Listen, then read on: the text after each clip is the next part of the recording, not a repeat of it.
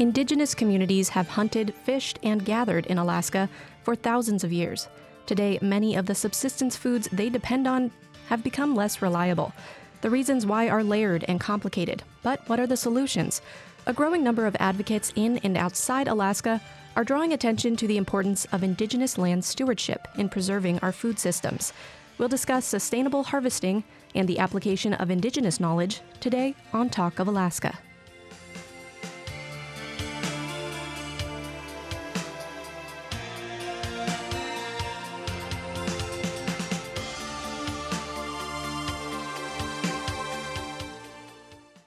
Talk of Alaska is brought to you in part by ConocoPhillips, investing in oil exploration and production and working to create economic opportunities for Alaskans. ConocoPhillips, unlocking Alaska's energy resources.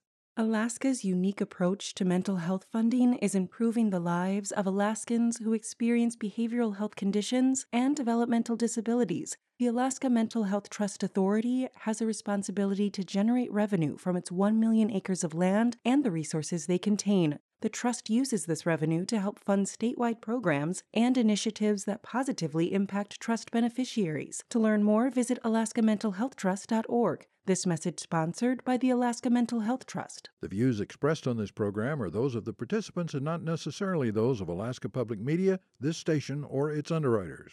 You're listening to Talk of Alaska. I'm Adeline Baxter. Anyone who has been to the grocery store lately knows the prices of many staples have gone up in the past year. At the same time, subsistence fishing has been limited in parts of the state due to low salmon returns. For villages along the Yukon River, that meant critical food sources that normally fill their freezers for winter were unavailable this past year. There are similar shortages in Southeast, the Kenai, and virtually every other region. Can Indigenous practices help preserve fish populations for future generations? My guests today are Louise Brady. She's a founder of the Herring Protectors in Sitka and a member of the Kiksadi. And Dr. Heather Soyach. Jean Gordon is a research scientist with Child Trends and has a PhD in Indigenous Studies with a concentration in Indigenous Sustainability from the University of Alaska Fairbanks. Thanks, both of you, for being here. Thank you so much for having us. Thank you. You can also join the conversation. How can Indigenous practices better inform our food systems? What are your thoughts on food security in Alaska? You can join by calling 1-800-478-8255 statewide. That's 1-800-478-8255. The local number is 907-550-8422. Or you can email us, talk@alaskapublic.org. I want to take a moment for both of our guests to introduce themselves. So, Louise, why don't you start us off? Please tell our listeners who you are and what a herring protector is.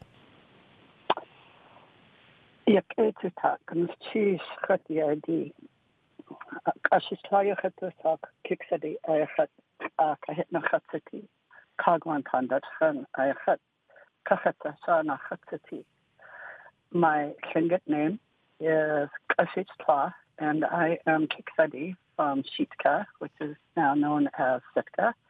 And I am the grandchild of the Kagwantan Wolf clan, also clan house here in Sitka. And we, Kiksadi women, are known as herring ladies because of an original instruction, or what people call stories, regarding the herring and our responsibilities to the herring as our relatives in the ocean.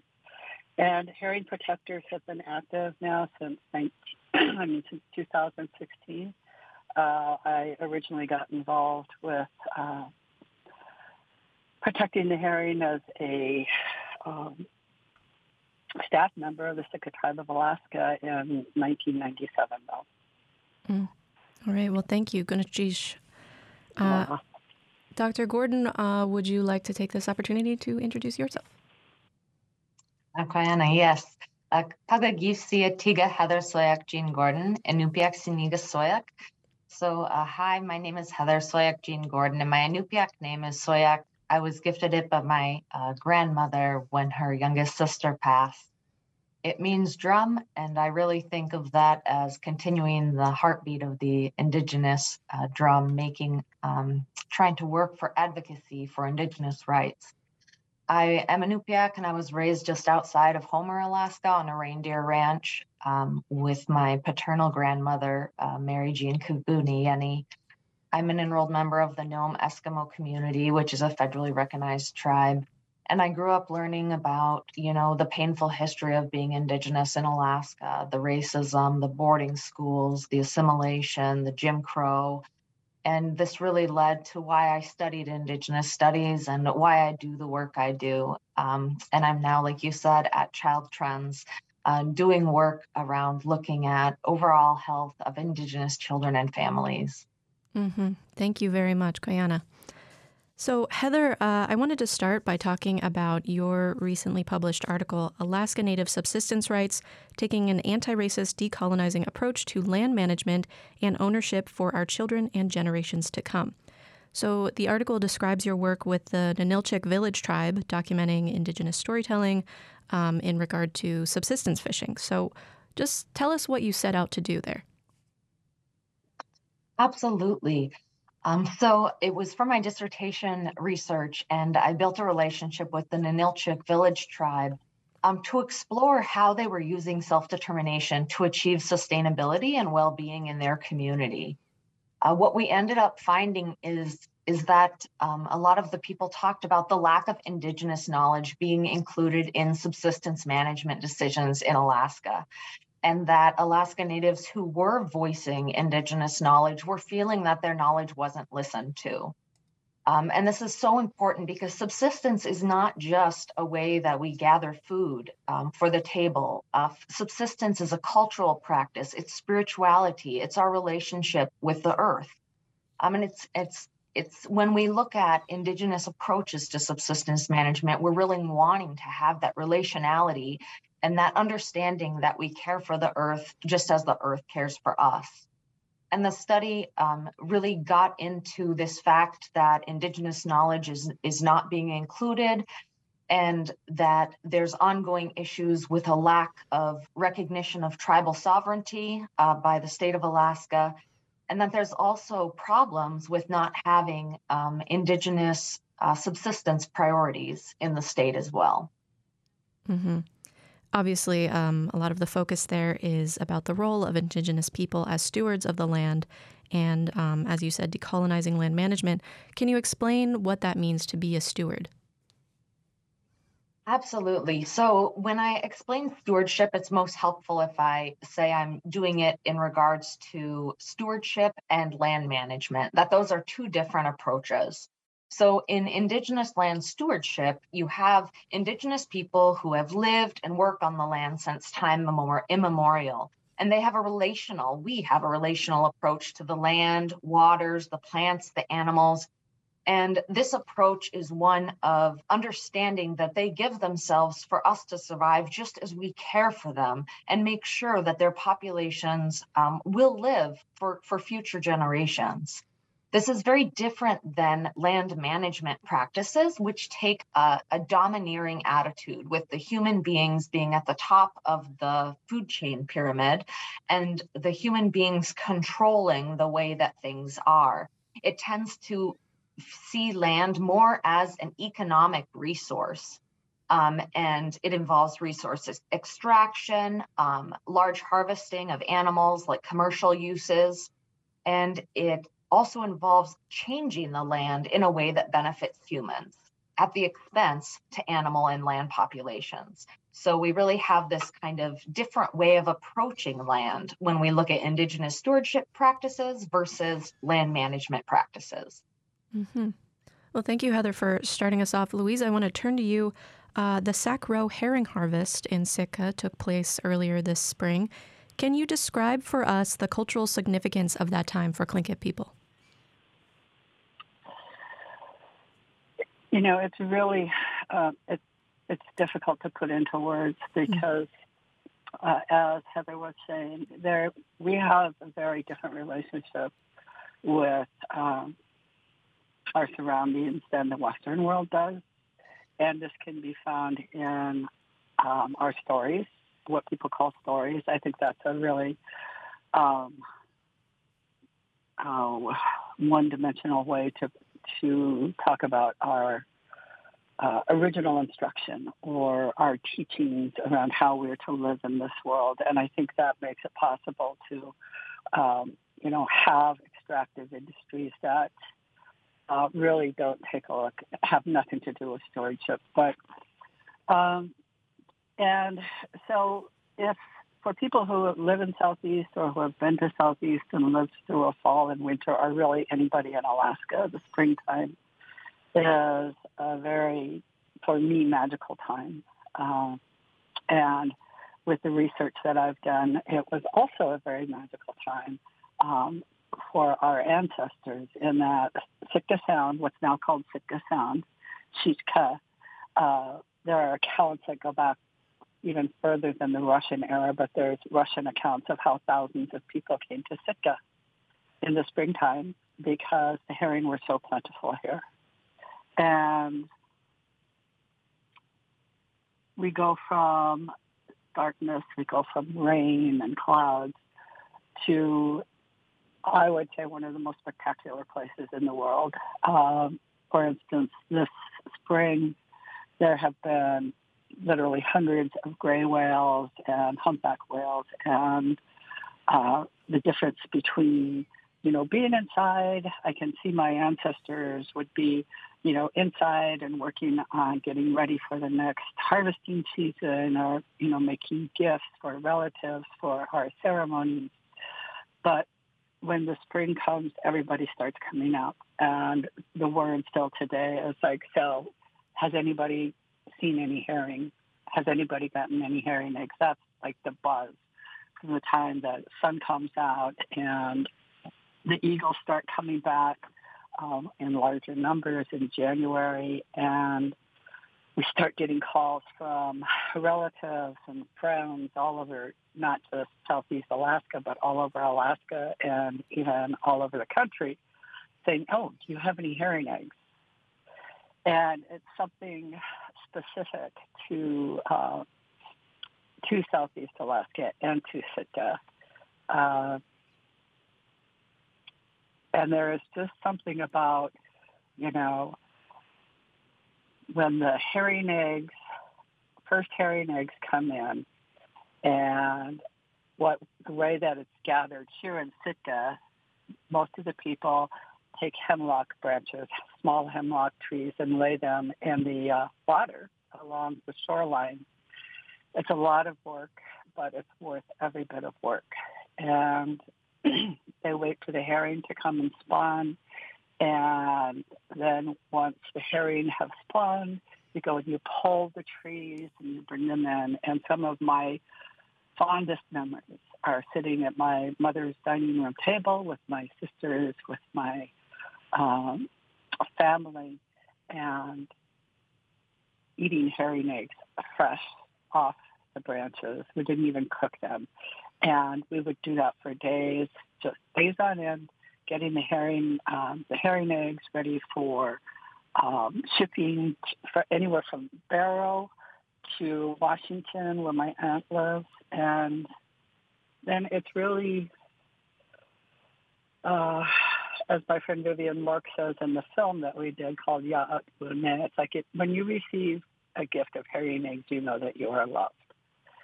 And so and I think it's really something that so many people don't really get to experience. Number one, to experience Sitka in the spring, and then to harvest your own food and to have that connection with a place and with everything in that place.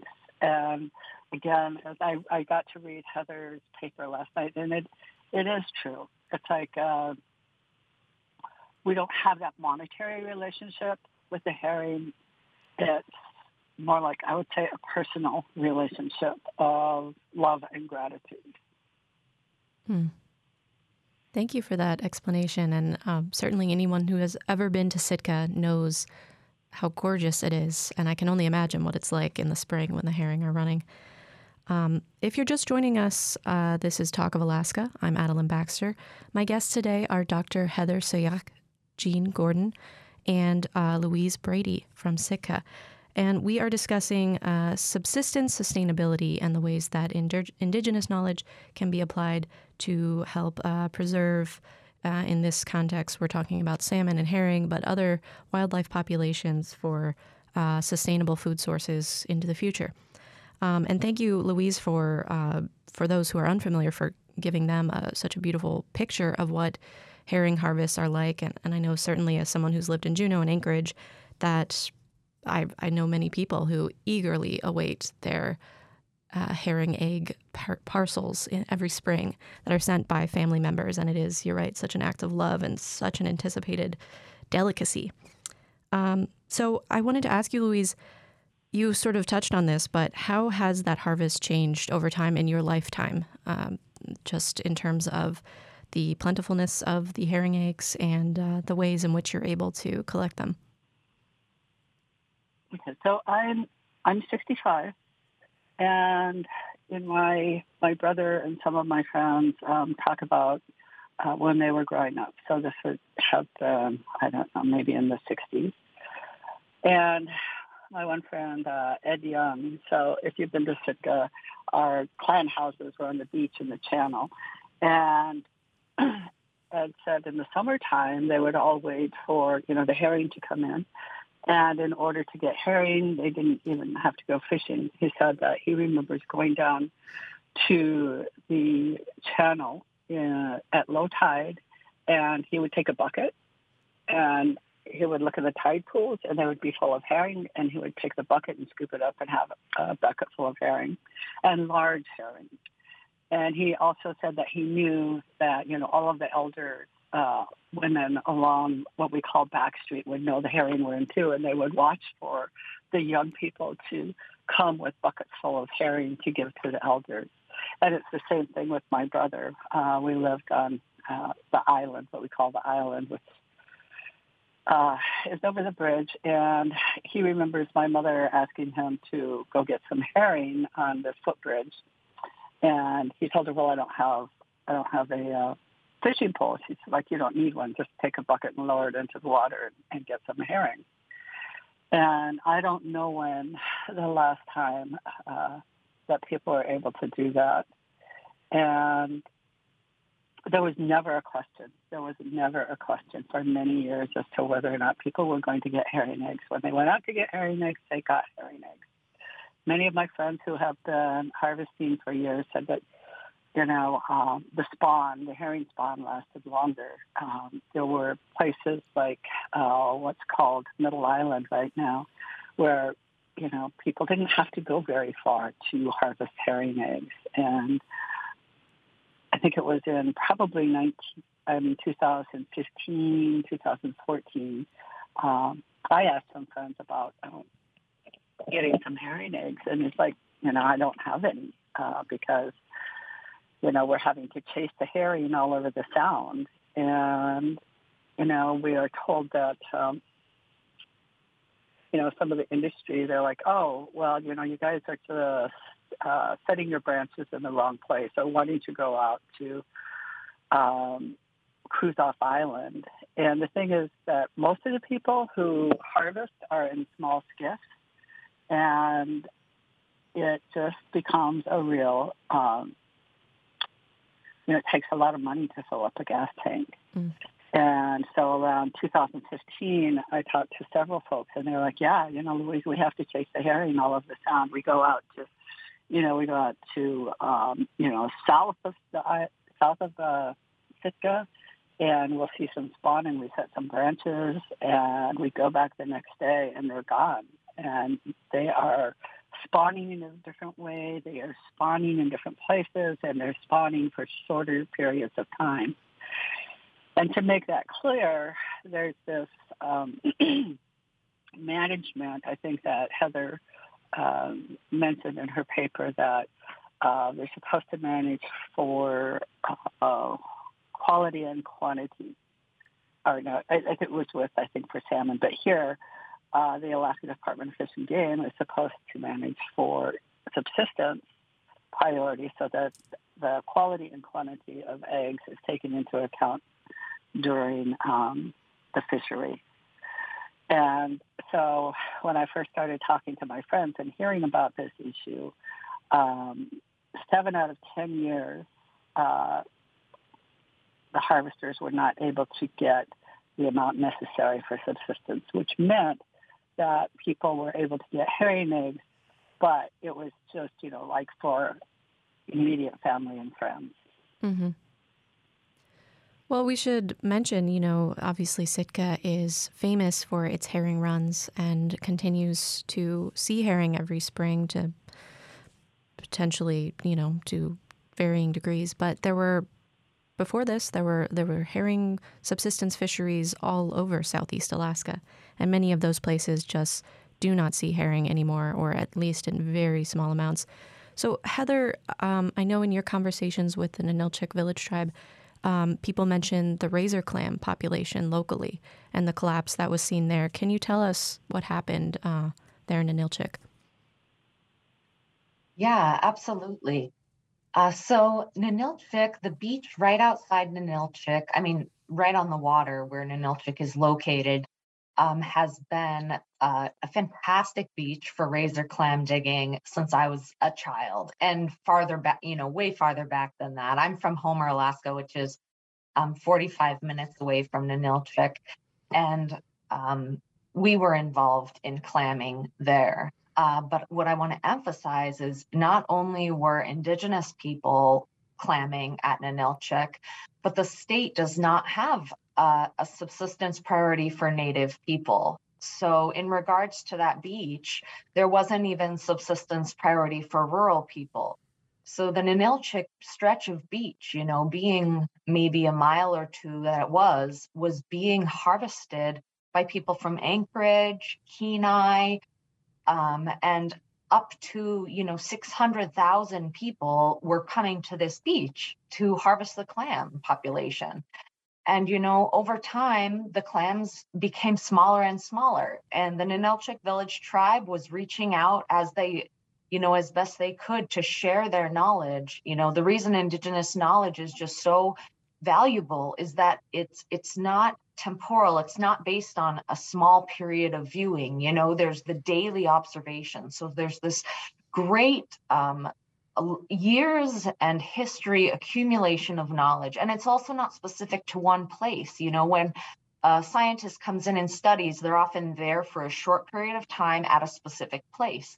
But, the population from Ninilchik, the Indigenous people there, had been all over that beach and had been there for generations. And they told the state, the size of the clams is they're getting smaller. They're getting smaller. And there was no restriction. There was no bringing it down just to rural users. There was no bringing it down just to Indigenous users. It remained, fully able to be used by residents from Anchorage and all around. And when the clams were no longer a good size, razor clam is about a good solid 6+ inches long. And when the clams were 2.5 to 3 inches long, that was the biggest they got. Then the beach was shut down. And that was in 2014 that the beach was closed to clamming, and it has remained closed since 2014. The clam population still has not recovered.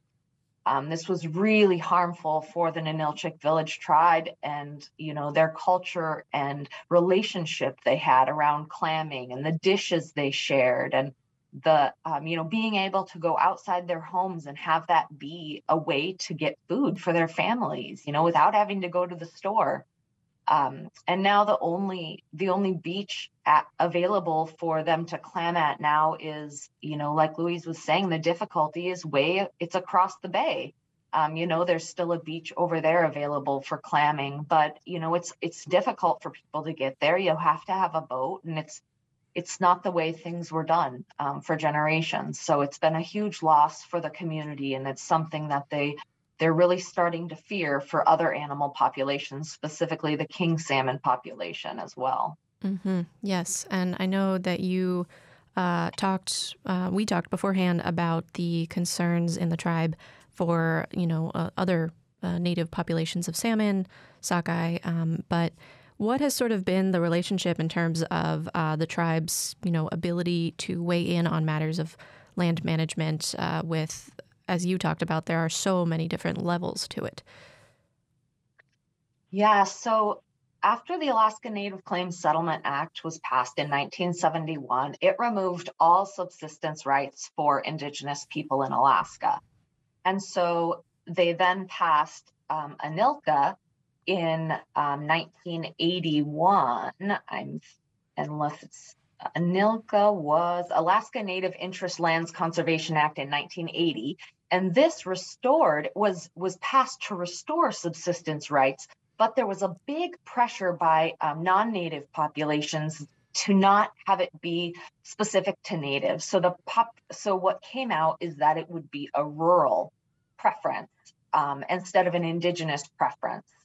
And so this rural preference was challenged by the state of Alaska, and the state of Alaska Supreme Court decided that having a rural preference was unconstitutional in regards to the state of Alaska Constitution. It was unconstitutional for urban residents, which is, like I just said, how the state of Alaska does not regulate between urban and rural residents when they were clamming on the Ninilchik beaches.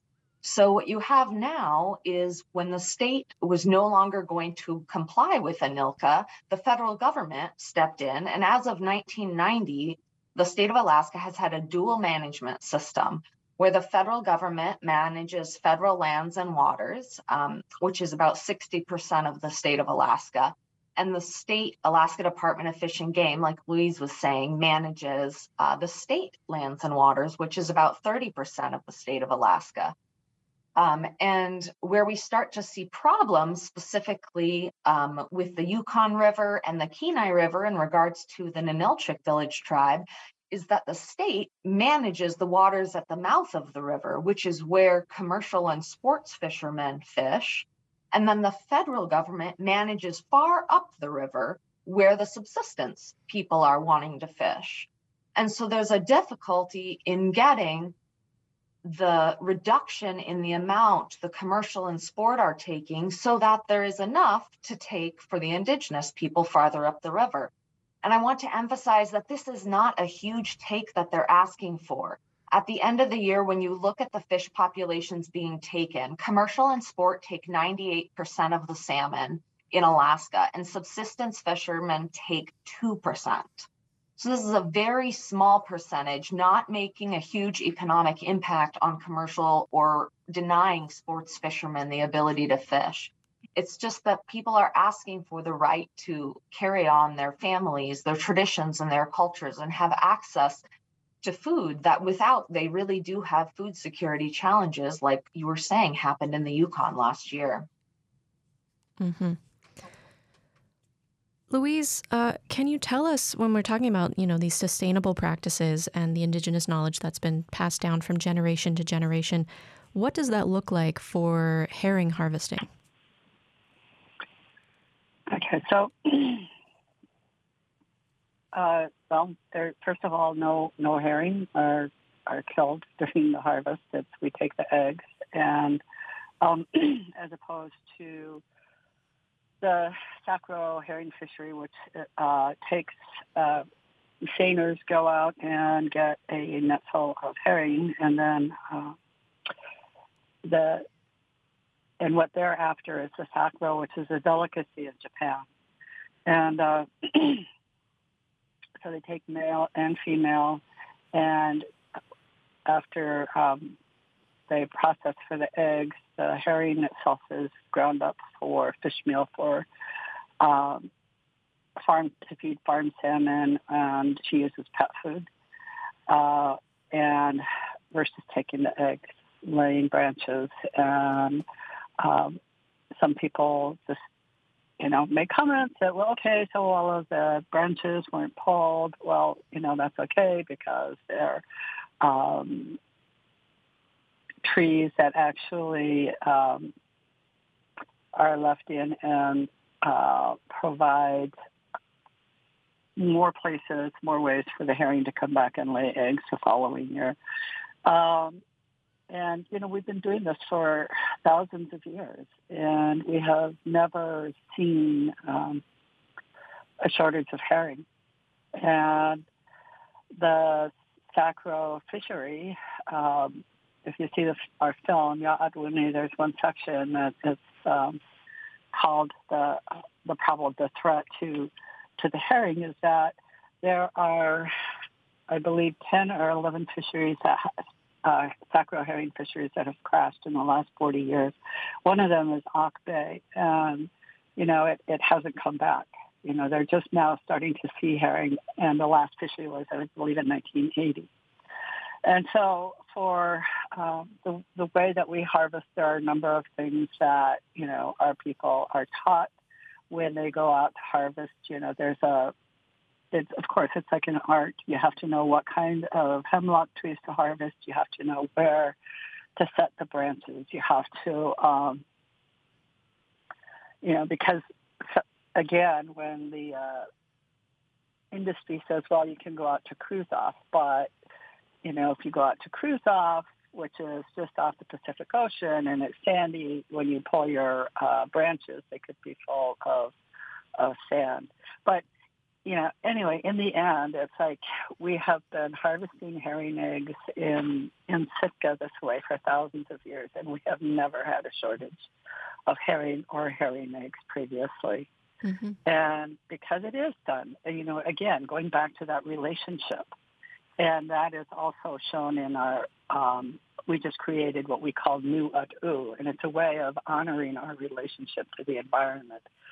If you go online to herringprotectors.com or our Facebook page, Herring Protectors, you can see the robes that were created and brought out this year and last year.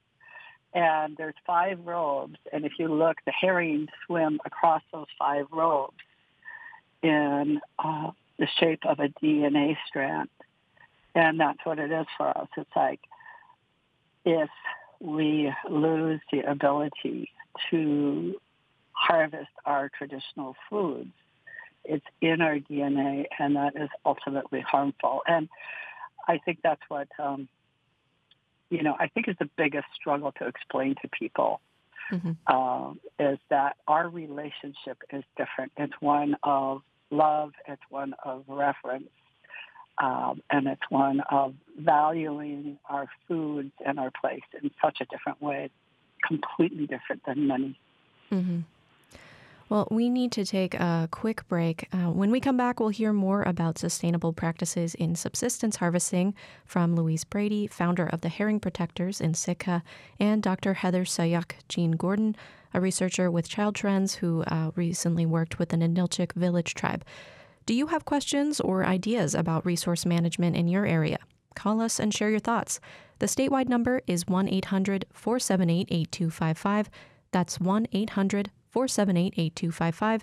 In Anchorage, the local number is 907-550-8422, and you can email us talk@alaskapublic.org.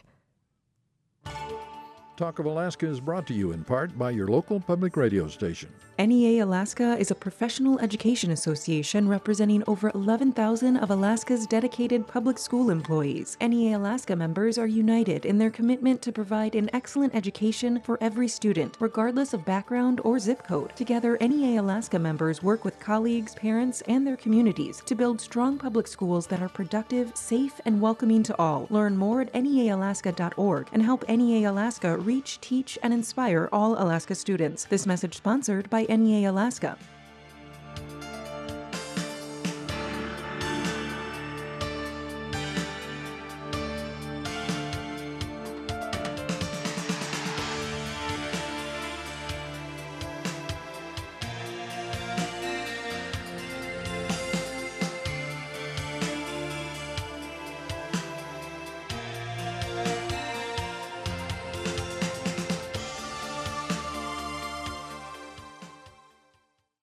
Welcome back to Talk of Alaska. I'm Adeline Baxter.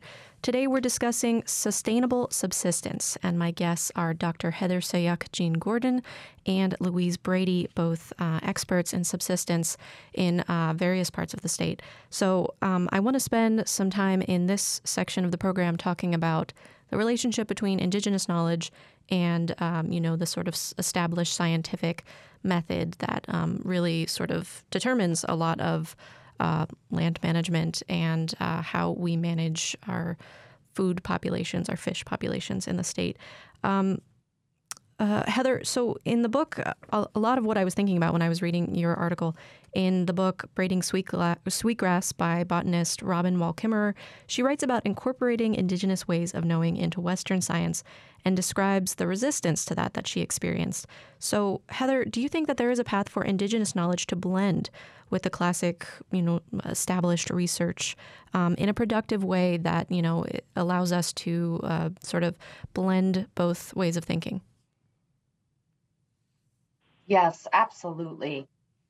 So oftentimes you see that indigenous knowledge and Western science end up being treated as like a dichotomy, like as if they're looking even at completely separate things. And I would say that they possibly are approaching things from different worldviews. Yes, 100%. And that's, what we've kind of discussed in regards to land management versus land stewardship. But indigenous knowledge is really something that can help Western science improve their management practices. Because like I said before, it brings this, instead of having a specific time period over which you're doing a species count, it brings a year-round count of that species, because the indigenous people are monitoring their lands and populations all the time. It also brings massive spatial broadening to what would normally be a Western scientific study, where an animal count or a fish count might be done in one specific area. Again, which is missing, these large tracts of land, especially looking at Alaska, that indigenous people travel on, moving between visiting people and moving to go out on the land to hunt and fish and gather.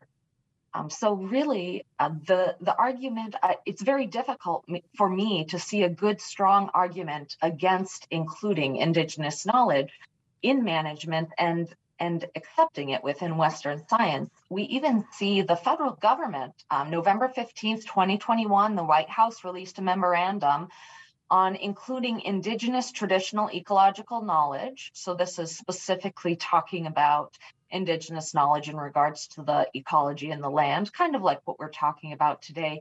And the White House, that they want indigenous ecological knowledge to be included in federal decision making.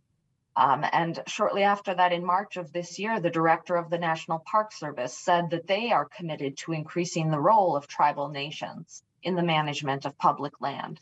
So I think that the federal government is starting to try to go in the right direction. I mean, I would agree that they have a painful history of not doing the right direction, but I feel, within the last 2 years, some of the executive orders that have come out, and especially this memorandum, that there is work to recognize the value of indigenous knowledge on the federal side. I think I really hope that the state of Alaska and the Alaska Department of Fish and Game, which again, I said there's that split management system in Alaska, I really hope that they can see the value of this and learn from this newer federal approach to the inclusion of indigenous knowledge. Mm-hmm. Well, I wanted to quickly bring in an email that we just received from Kay McCarthy in Juneau. She says, Gunashish, I'm so happy you're doing this program. And she's grateful that we're raising the issue of relationship as a major idea that permeates indigenous knowledge about fisheries. And she says she's 83 and has fond memories of the herring spawning in Auk Bay in Juneau and putting out spruce branches with her preschool class to collect the fish and take them back to school and eat them. And now she says the herring spawn is very rare in Auk Bay. So thank you for that email, Kay. And I want to also bring in, we have a caller, Dr. Thomas Thornton has joined us, which I'm so glad that he was able to call into the program today. Dr. Thornton is the director of the Alaska Coastal Rainforest Center and a professor at UAS and has done research on herring specifically and the relationship between indigenous societies and herring, and knows Louise. So Dr. Thornton, thank you for being here. I think we might have lost Dr. Thornton. All right. Well, we'll come back to Dr. Thornton, but in the meantime, I guess, Louise, I think one thing that I want to talk about is the fact that herring are not just, something that humans rely on, but are very important in the food system overall. And the same is true of salmon, of course, and so many other species. So, Louise, can you tell us a little bit about what sort of role herring play beyond their, spiritual and cultural role for humans? So I think the best way that I think to look at it is last year when the herring were spawning. So I told you that. So in the fall time here, it's pretty quiet. There's not a lot of people coming out, and even the waters are quiet. And last year during the spawn, I took a walk out to Totem Park, right? And if you've never been to Sitka, it's on the Pacific Ocean, and then we're surrounded on three sides by mountains, and then or Manishkum is the volcano is out to the west also. And so out at the park, there's these amazing tidal flats that go up, I don't know, maybe a quarter of a mile. And I was walking with my friend Peter there, and there's nothing like it. Everyone was there. And by everyone, I mean there were eagles, there were seagulls, there were all the different species of ducks, there were blue heron, there were sea lions, there were whales. It all just there. And I liken it to it was a cacophony of joy. And I think that really speaks to how important the herring are, because everybody shows up. Everybody shows up. And I believe that's why, for thousands of years, that's why people have come here to enjoy the herring eggs, because the bounty of this place is in direct relation to the herring. And, I don't think that I can explain it really any better than that. The salmon fishing is great here. Mm-hmm. And so what's at risk if we lose this? What's at risk if we lose this, like all of the other places have, so many other places have? Mm-hmm. Well, I think we have Dr. Thornton back with us. Again, he's a professor at UAS and director of the Alaska Coastal Rainforest Center. Dr. Thornton, are you there? Yes. Thank you so much for joining us. I don't know if you were able to hear that, but we were just speaking with Louise about the way that herring support other species besides just humans. And I was wondering if you could kind of illustrate that for us. Yeah, sure. I mean, herring, or what you call a foundation species, right? Meaning they're foundational to the marine ecosystem, to the food web. And their interactions go all the way up the food chain, right? From creatures just a little bit bigger than they are, other fish like salmon and cod, all the way up to seabirds and the great big mammals, seals, sea lions, and whales, and then of course humans.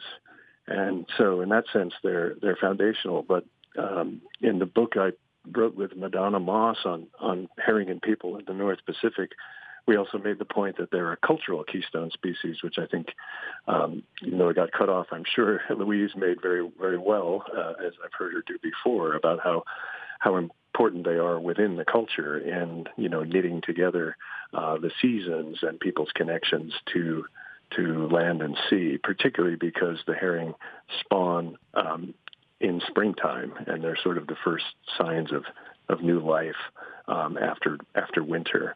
One of the miracles to a social scientist like me is that so much effort is put into the harvest.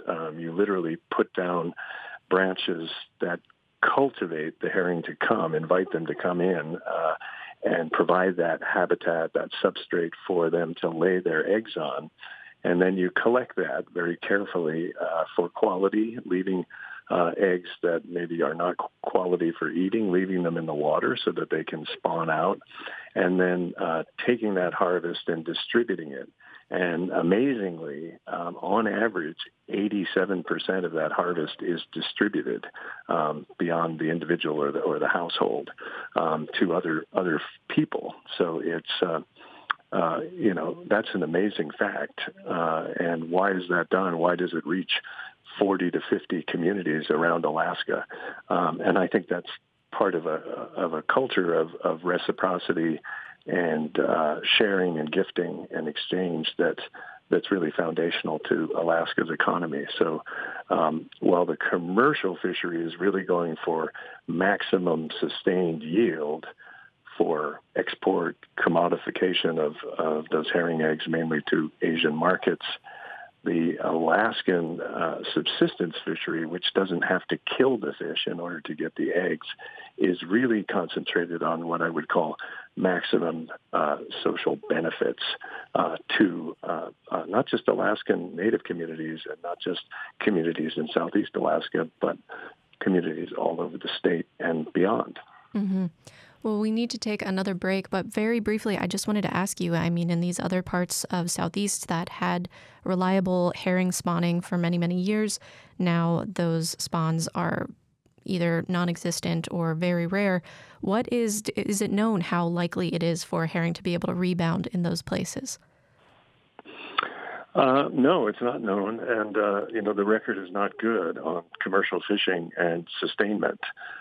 We have so many areas that have been closed. I did hear the writer who was talking about Auk Bay, and I lived in Juneau, and it's sad that there really isn't any significant herring spawn, certainly not enough to harvest since the early 1980s, and it was basically overfished. That's not really a contested conclusion. And the fact is, it takes a long time, right? We're here we are 40 years later, and we still haven't seen a significant return of herring spawn in Auk Bay, and maybe we never will. So the risks are very, very high in overfishing.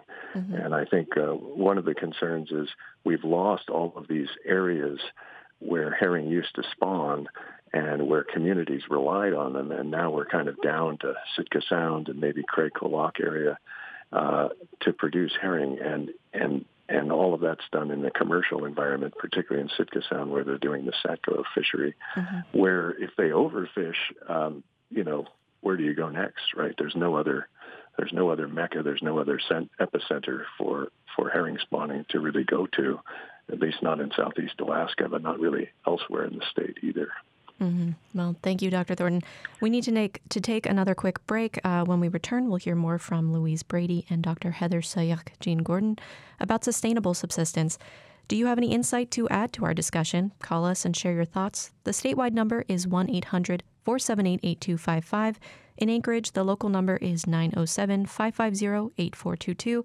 And you can email talk@alaskapublic.org. Talk of Alaska is brought to you in part by your local public radio station. People who smoke or have smoking-related conditions like lung and heart disease are more likely to get seriously ill from COVID-19. Not using any tobacco or e-cigarette products is one of the best ways to keep your immune system strong, ready to fight all kinds of viruses. If you decide to quit, help is available. Call Alaska's Tobacco Quit line at 1-800-QUIT-NOW or text READY to 200-400 to get the support you need to quit for good. This message sponsored by Alaska's Tobacco Quit line. If you're hurting in your relationship or have been affected by sexual violence, Strong Hearts Native Helpline is a free 24/7 confidential and anonymous domestic, dating, and sexual violence helpline for Alaska Natives. Help is available by calling or texting 1-844-7-NATIVE or using the chat icon at strongheartshelpline.org. This message is sponsored by the Strong Hearts Native Helpline. Welcome back to Talk of Alaska. I'm Adeline Baxter. We are discussing sustainable subsistence. And my guests today are Dr. Heather Sayek-Jean-Gordon and Louise Brady, a herring protector from Sitka. We also just heard from Dr. Thomas Thornton from UAS. I'm grateful to him for calling in to join us briefly. And I want to go to another caller. We have Lynette calling from Anchorage. Hi, Lynette. You're on Talk of Alaska. Hello, good morning. Thank you for taking my call. My name is Lynette Marino-Hins, and I am half Tlingit. I'm also quarter Japanese, so I know a little bit about this topic. Thank you, Louise Brady, for coming in and sharing your knowledge. And I sit on the Anchorage Fish and Game Advisory Committee Board. We had a meeting here for the State Fisheries Board at the Egan Center in March.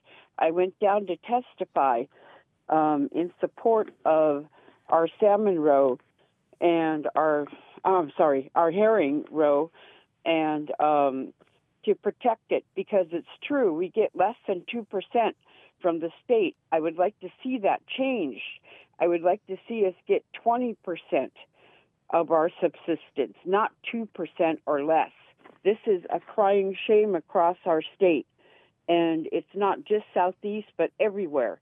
In June, it will be 40 years I've been a cab driver in Anchorage, Alaska, and I've talked to people from all over the state.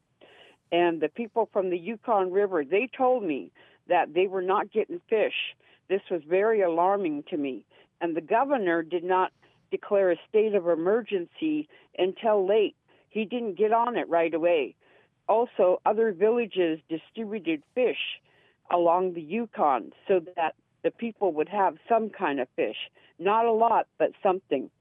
And the Sitka commercial herring fleet, they wanted 2 to 3 times more than what they got last year. This is what I was told. That was also alarming.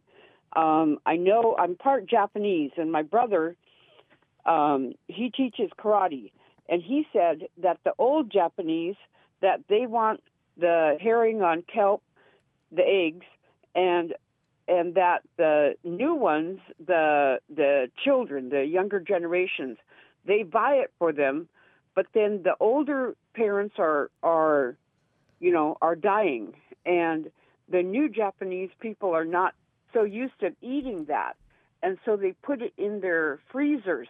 And so I know that demand for Japan is not as great as it used to be. Mm-hmm.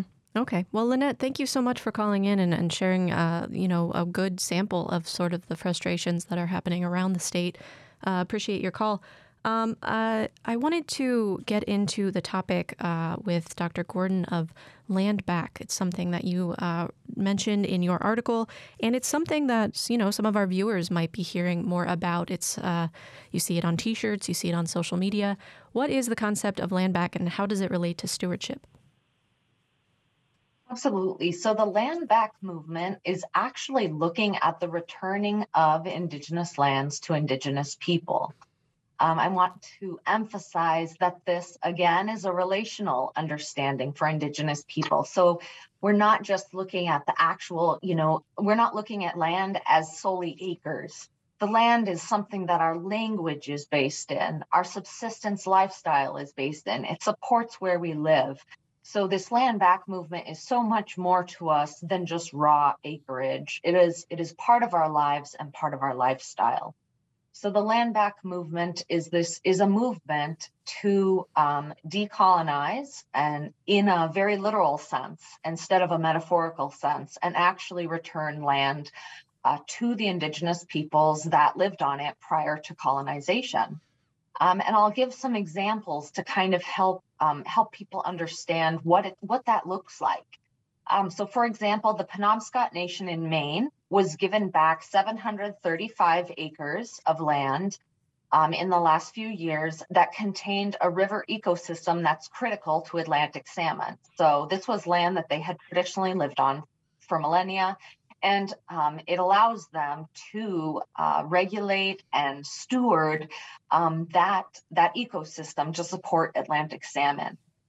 Another land back movement happened just last year in California. Over 500 acres of redwood forest land were returned to an intertribal council in California, which is composed of 10 federally recognized tribes, to again return that land for Indigenous stewardship. A very large example of where land has not been returned has been the movement for the Black Hills in South Dakota. That has been going on since the time of treaties, when the Black Hills were supposed to be kept with the indigenous people of the area. However, upon finding gold in the area, the federal government went back on the treaty and kept the Black Hills, and ended up, putting up the carvings of the four faces up on the Black Hills, which is absolute sacred land to the indigenous people of that area. The government offered them money for that land, and that money has since accrued interest over many, many years. However, still, the land is sacred to the people, and that is paramount over these monetary compensations, which permanently would then take it away.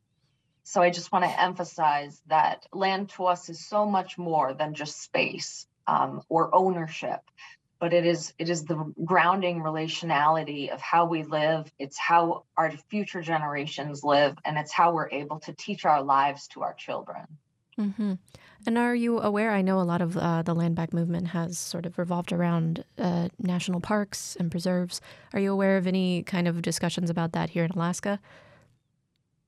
Not specifically to Alaska, but I know that there have been, there was a very recent article, I think it was in the Atlantic, on the land back movement in regards to national parks. There also was a book, I think Mark Spence was the author, on the land back movement in regards to national parks. And these efforts, like the Penobscot and the California example, are places of land that people have not settled their houses on. It's still that still unsettled land. Mm-hmm. So it is land that is, I would say, possibly not as difficult to give back as land where, towns and cities now exist upon.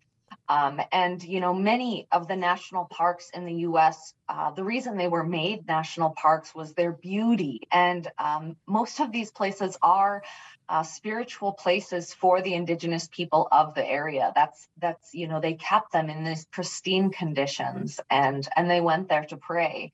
Mm-hmm. And to to relate with the environment and their world. And so I just want to call that to attention, that the national parks weren't just barren places that indigenous people weren't. It's where they were, and those are some of the lands that have been in discussion by scholars and indigenous activists about giving that land back. Mm-hmm. Well, I am so sorry we are out of time. There's so much more that we could have discussed today. I want to say thank you to my guests, Dr. Heather Sayek-Jean-Gordon and Louise Brady. And thank you to Dr. Thomas Thornton for also calling in. We also want to thank Tobin Shelby, our audio producer, and help on the phones from Annie Fite and Wesley Early.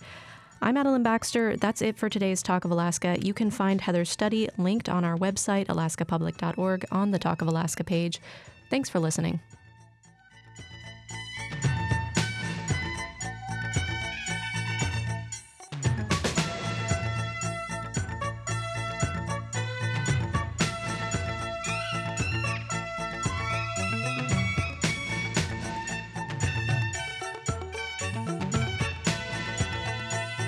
Talk of Alaska is a production of Alaska Public Media, which is solely responsible for its content. Views expressed are those of the participants and not necessarily those of Alaska Public Media, this station, or its underwriters. Today's program is available online at alaskapublic.org. This is Alaska Public Media.